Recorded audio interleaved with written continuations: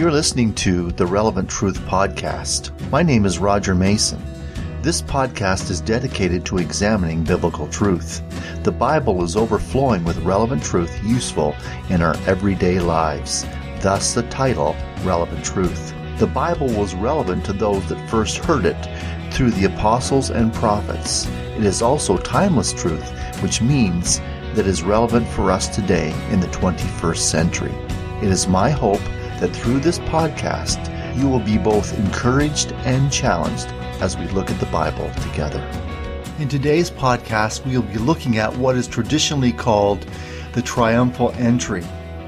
The historical entrance of Jesus into Jerusalem the Sunday before his crucifixion. All four Gospels record this account. We will start by looking at Luke's account in Luke 19, verses 29 to 44. And it came to pass when he drew near to Bethphage and Bethany at the mountain called Olivet, that he sent two of his disciples, saying, Go into the village opposite you, where as you enter you will find a colt tied, on which no one has ever sat. Loosen it and bring it here. If anyone asks you, Why are you loosening it? Thus you shall say to him, Because the Lord has need of it. So those who were sent went their way and found it just as he had said to them. But as they were loosening the colt, the owner of it said to them, Why are you loosening the colt? And they said, The Lord has need of him. Then they brought him to Jesus, and they threw their own coats on the colt, and they set Jesus on him. And as he went, many spread their clothes on the road. Then, as he was now drawing near the descent of the Mount of Olives, the whole multitude of the disciples began to rejoice and praise God with a loud voice for all the mighty works that they had seen, saying, Blessed is the King who comes in the name of the Lord. Peace in heaven and glory in the highest. And some of the Pharisees called to him from the crowd, Teacher, rebuke your disciples. But he answered and said to them, I tell you that if these should keep silent, the stones would immediately cry out. Now as he drew near, he saw the city and wept over it, saying, If you had known, even you, especially in this your day, the things that make for your peace. But now they are hidden from your eyes. For days will come upon you when your enemies will build an embankment around you, surround you and close you in on every side, and level you and your children within you to the ground, and they will not leave in you one stone upon another, because you did not know the time of your visitation. The Sunday before the crucifixion of Jesus is traditionally known as Palm Sunday. Jesus was en route to Jerusalem for the last time. He sent two of his disciples into the village to get a colt for his entrance into Jerusalem. He told them exactly where they would find the animal and what the owners would say. This is a significant event in the life of Jesus. The importance of this event is reflected in the fact that the triumphal entry of Jesus into Jerusalem is recorded in all four Gospels. The entrance of Jesus into Jerusalem on a donkey was an official public declaration that he was the promised Messiah of Israel. Before this event, Jesus had been quiet about his true identity. But today was the day when Jesus would no longer be quiet about his identity. This event marked the official presentation of Jesus to the nation of Israel as the rightful son of David. He was now clearly and publicly declaring his true identity as the Messiah of Israel. Unfortunately, he was largely rejected by Israel. John says, He came to his own, but his own did not receive him. That's John 1 and verse 11. Jesus comments on the significance of this event. Now as he drew near, he saw the city and wept over it, saying, If you had known, even you, especially in your day, the things that make for your peace, but now they are hidden from your eyes.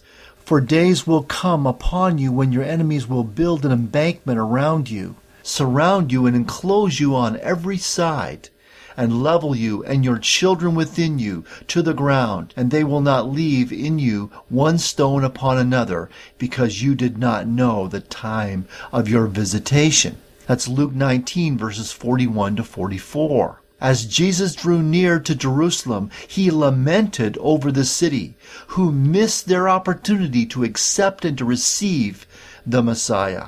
If the people had only received him as the Messiah, it would have meant peace for them. But they didn't recognize that he was the source of their peace. Now it was too late. The religious leaders had already determined what they would do with the Son of God. Because of their rejection of Jesus, their eyes were blinded. Do you see the principle here? Our decision to reject truth creates a blindness to that truth. Jesus gives an amazing prediction of the destruction of Jerusalem and the temple. Reading from the New Living Translation. Before long your enemy will build ramparts against your walls and encircle you and close in on you. They will crush you to the ground, and your children with you. Your enemies will not leave a single stone in place, because you have rejected the opportunity God offered you. Jesus describes the siege of Titus the Roman general, who would surround the city, entrap the inhabitants, massacre both young and old, and level the walls and the buildings within the city. Not one stone would be left upon another. This literally came to pass in 70 A.D. Jerusalem did not know the time of its visitation when the Messiah came to their city. The Lord had visited the city with the offer of salvation, but the people of Jerusalem and Israel did not want him. They rejected their Messiah. This was one of the responses that Jesus gave as he entered into Jerusalem that day.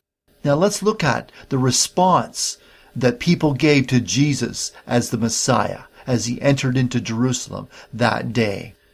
First, there were those that accepted him as the Messiah and believed in him. That's Mark 11, verses 8 to 10. Many spread their coats on the road, and others cut down leafy branches from the trees and spread them on the road. Then those who went before and those who followed cried out, saying, Hosanna! Blessed is he who comes in the name of the Lord. Blessed is the kingdom of our father David that comes in the name of the Lord. Hosanna in the highest. This event is traditionally known as the triumphal entry, in which Jesus officially offers himself to the nation of Israel as the long-awaited Messiah. What Jesus did that day was a fulfillment of an Old Testament prophecy. All this was done that it might be fulfilled, which was spoken by the prophet, saying, Tell the daughters of Zion, Behold, your king is coming, lowly and sitting on a donkey, a colt, a foal of a donkey. That's Matthew 21, verses 4 and 5. Matthew quotes from Isaiah 62, verse 11, and Zechariah 9, verse 9.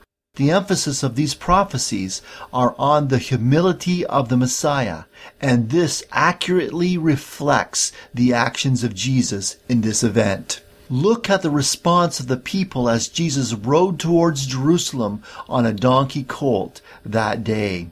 All four Gospels describe the response of the crowd. They spread their garments, and others spread palm branches before the colt that Jesus rode. These people were not the inhabitants of Jerusalem, but a large crowd that accompanied Jesus from Jericho. To spread their clothes on the road indicated that a dignitary was being greeted. Their actions were like rolling out a red carpet. The scene described here was that of a royal procession. They hailed him as the King of Israel, the Messiah. Many believed him to be the Messiah. Prior to this time, the Lord Jesus had steadfastly avoided such a display. Now he was publicly presenting himself to Israel as the nation's Messiah and King. There were those who accepted Jesus as the promised Messiah. This was evidence from their words. Then those who went before and those who followed cried out, saying, Hosanna! Blessed is he who comes in the name of the Lord. Blessed is the kingdom of our father David that comes in the name of the Lord. Hosanna in the highest. That's Mark 11, verses 9 and 10. The text says that they cried out. In the present tense in the Greek, it means that they kept crying out. They kept crying out, Hosanna, which means grant salvation or save us. This is taken from Psalm 118, verse 25. Please, Lord, please save us. Please, Lord, please give us success. That's Psalm 118, verse 25 in the New Living Translation. This was an appeal to God to save Israel now that the Messiah had appeared. The term, He Who Comes, is a standard title by which the Messiah was known. Jesus was recognized as the one who comes, or the coming one, the Jewish Messiah. Blessed is the kingdom identified with the Messiah. The phrase, Son of David, and blessed is he who comes in the name of the Lord, both clearly indicate that Jesus was being recognized as the Messiah. He is the blessed one, the anointed one who comes by Jehovah's authority to do his will. There were those who accepted that Jesus was the Christ and believed in him. However, the people were expecting an earthly kingdom to be established, like the kingdom of David. When Jesus didn't measure up to their expectations, they rejected him as the Messiah.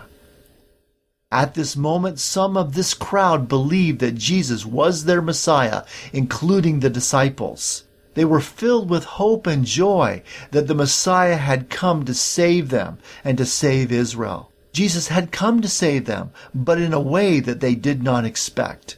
And this was a stumbling block for all of Israel. They were expecting a conquering king to free them from Roman bondage, as Moses had freed Israel from Egyptian bondage. Jesus had come as a suffering Messiah to free them from the bondage of sin, the real problem that mankind faced. Many of this crowd had a genuine belief in Jesus as the Messiah. Their faith was about to be tested with the arrest, trial, and crucifixion of Jesus. One of the responses to the triumphal entry of Jesus into Jerusalem was that of faith and belief. There were those that accepted and believed that Jesus was truly the Jewish Messiah. So let's look at a second response. There were those that consented to his declaration, but had no depth of belief in him. No doubt there were people who entered into the excitement of the moment. They were caught up in the moment. They were amongst those that paid tribute to Jesus by spreading out their clothes on the dusty road. Some of them may have spread palm branches on the ground. Maybe they even shouted, Hosanna! Blessed is he who comes in the name of the Lord. Blessed is the kingdom of our father David that comes in the name of the Lord. Hosanna in the highest. However, there was no depth of belief in their actions. They merely consented to the idea that Jesus was the Messiah. Their actions or expressions of praise didn't flow out of conviction from the heart. Look at the scene described here as this procession arrived at Jerusalem.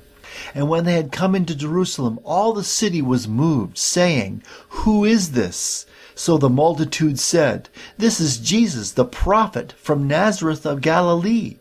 That's Matthew 21, verses 10 and 11. In answer to the question, Who is this? Some of the crowd said, Jesus, the prophet from Nazareth. This was not a strong affirmation that Jesus was the Messiah.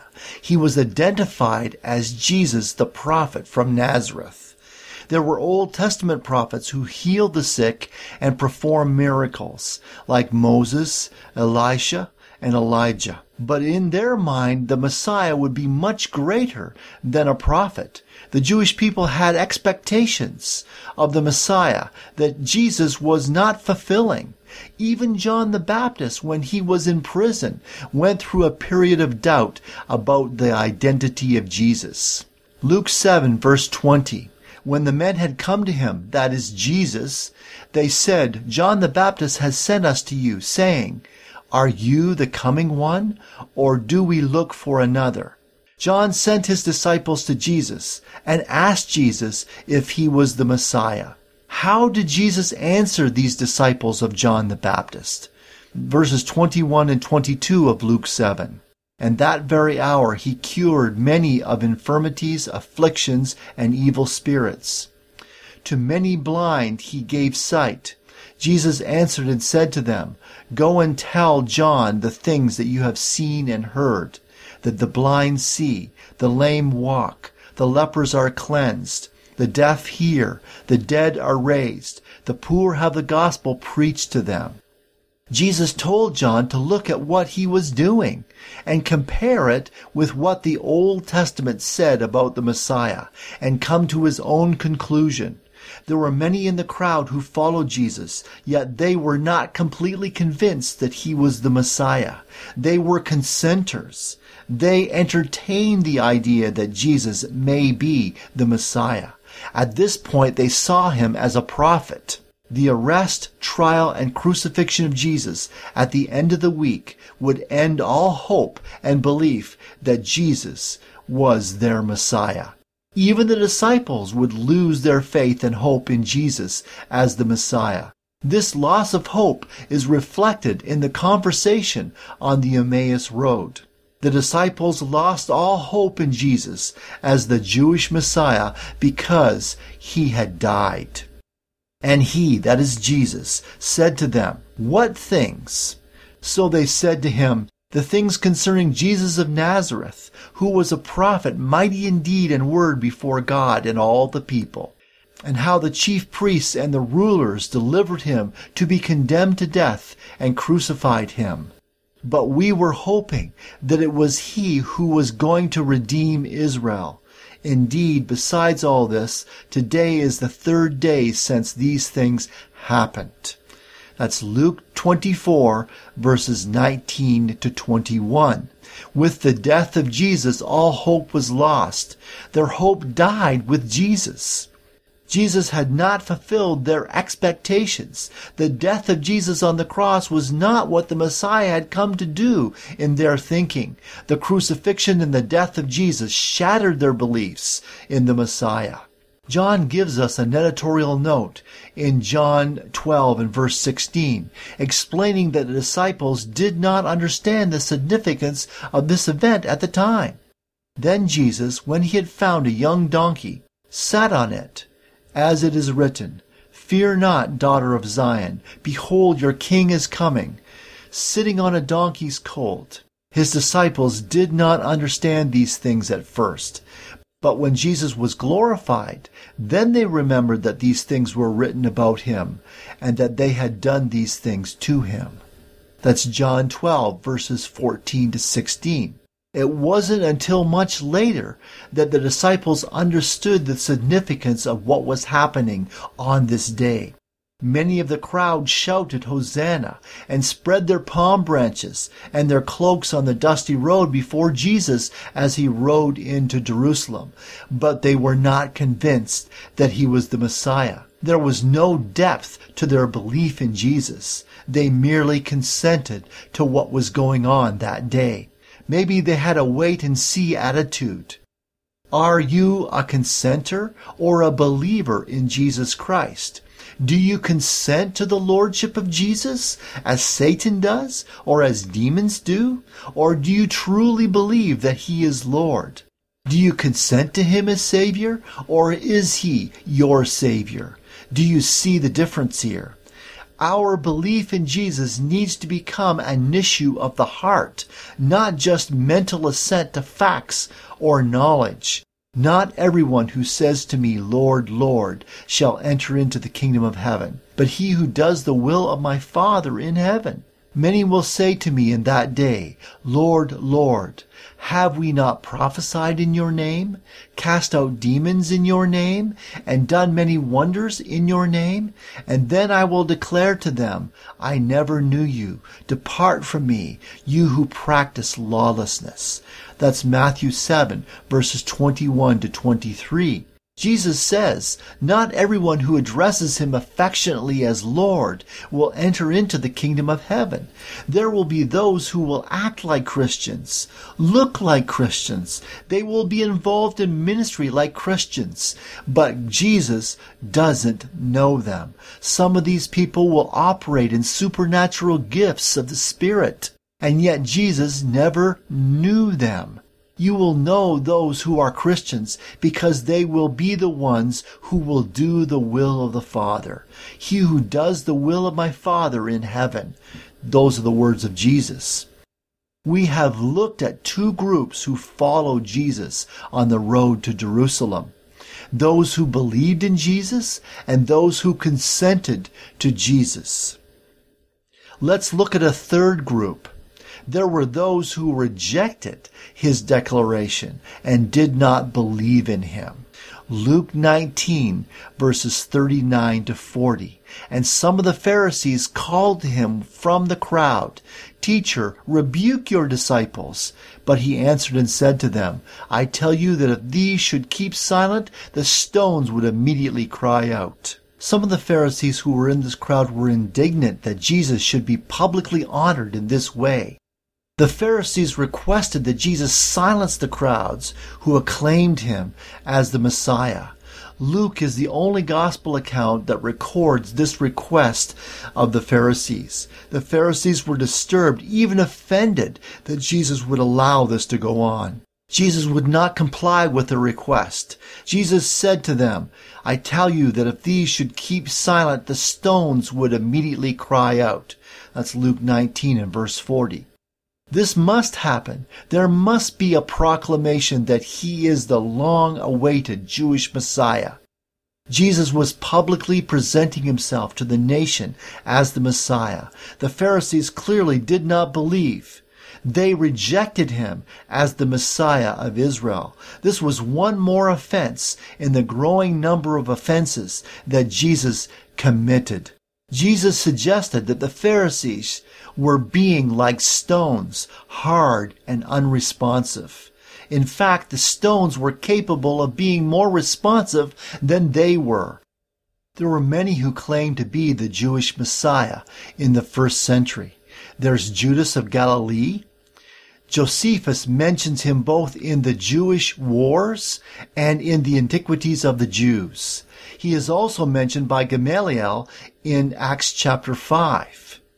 Judas of Galilee was a Jewish leader who led an armed resistance to a census imposed for Roman tax purposes around 6 AD. The revolution was crushed brutally by the Romans. Another Jewish Messiah that arose in the first century is a man by the name of Menahem ben Judah. He was also mentioned by Josephus. He is the son of Judah of Galilee. He armed his followers with weapons captured at Masada and besieged the Antonia fortress in Jerusalem, overpowering the troops of Agrippa II in Judah and forcing the Roman garrison to retreat. Emboldened by his success, he claimed the leadership of Jerusalem and aroused the enmity of a rival zealot leader who conspired against him and had him killed. A third Jewish Messiah that arose in the first century is a man by the name of Theudas. His name means gift of God. He is also mentioned in Acts chapter 5 by Gamaliel. At some point between 44 and 46 AD, Theudas led his followers in a short-lived revolution against the Romans. A fourth Jewish Messiah that arose in the first century is a man by the name of John of Gizkalah. He was a leader of the Jewish revolution against the Romans in the First Jewish-Roman War and played a part in the destruction of Jerusalem in 70 AD. He was captured by Titus during the siege of Jerusalem and was sentenced to life imprisonment. He was taken by the Romans back to Rome and was paraded through the streets of Rome in chains. All four of these men claimed to be the Messiah and led a revolution against Rome and were put down by the Romans. In Acts chapter 5, the Sanhedrin plotted to kill the apostles because in their thinking the apostles were cultivating a messianic rebellion and endangering all of Israel. Gamaliel gives his words of advice to the Sanhedrin, recorded in Acts chapter 5, verses 36 to 38. These are the words of Gamaliel. For some time ago, Theudas rose up, claiming to be somebody. A number of men, about 400, joined him. He was slain, and all who obeyed him were scattered and came to nothing. After this man, Judas of Galilee arose up in the days of the census, and drew away many people after him. He also perished, and all who obeyed him were dispersed. And now I say to you, keep away from these men, and let them alone. For if this plan or this work is of men, it will come to nothing. Gamaliel reminds the Sanhedrin that there have been other messianic rebellions that have been unsuccessful. He came into the world to present himself to the Jews as the Messiah, but they did not receive him. He came to his own, but his own did not receive him. That's John 1 and verse 11.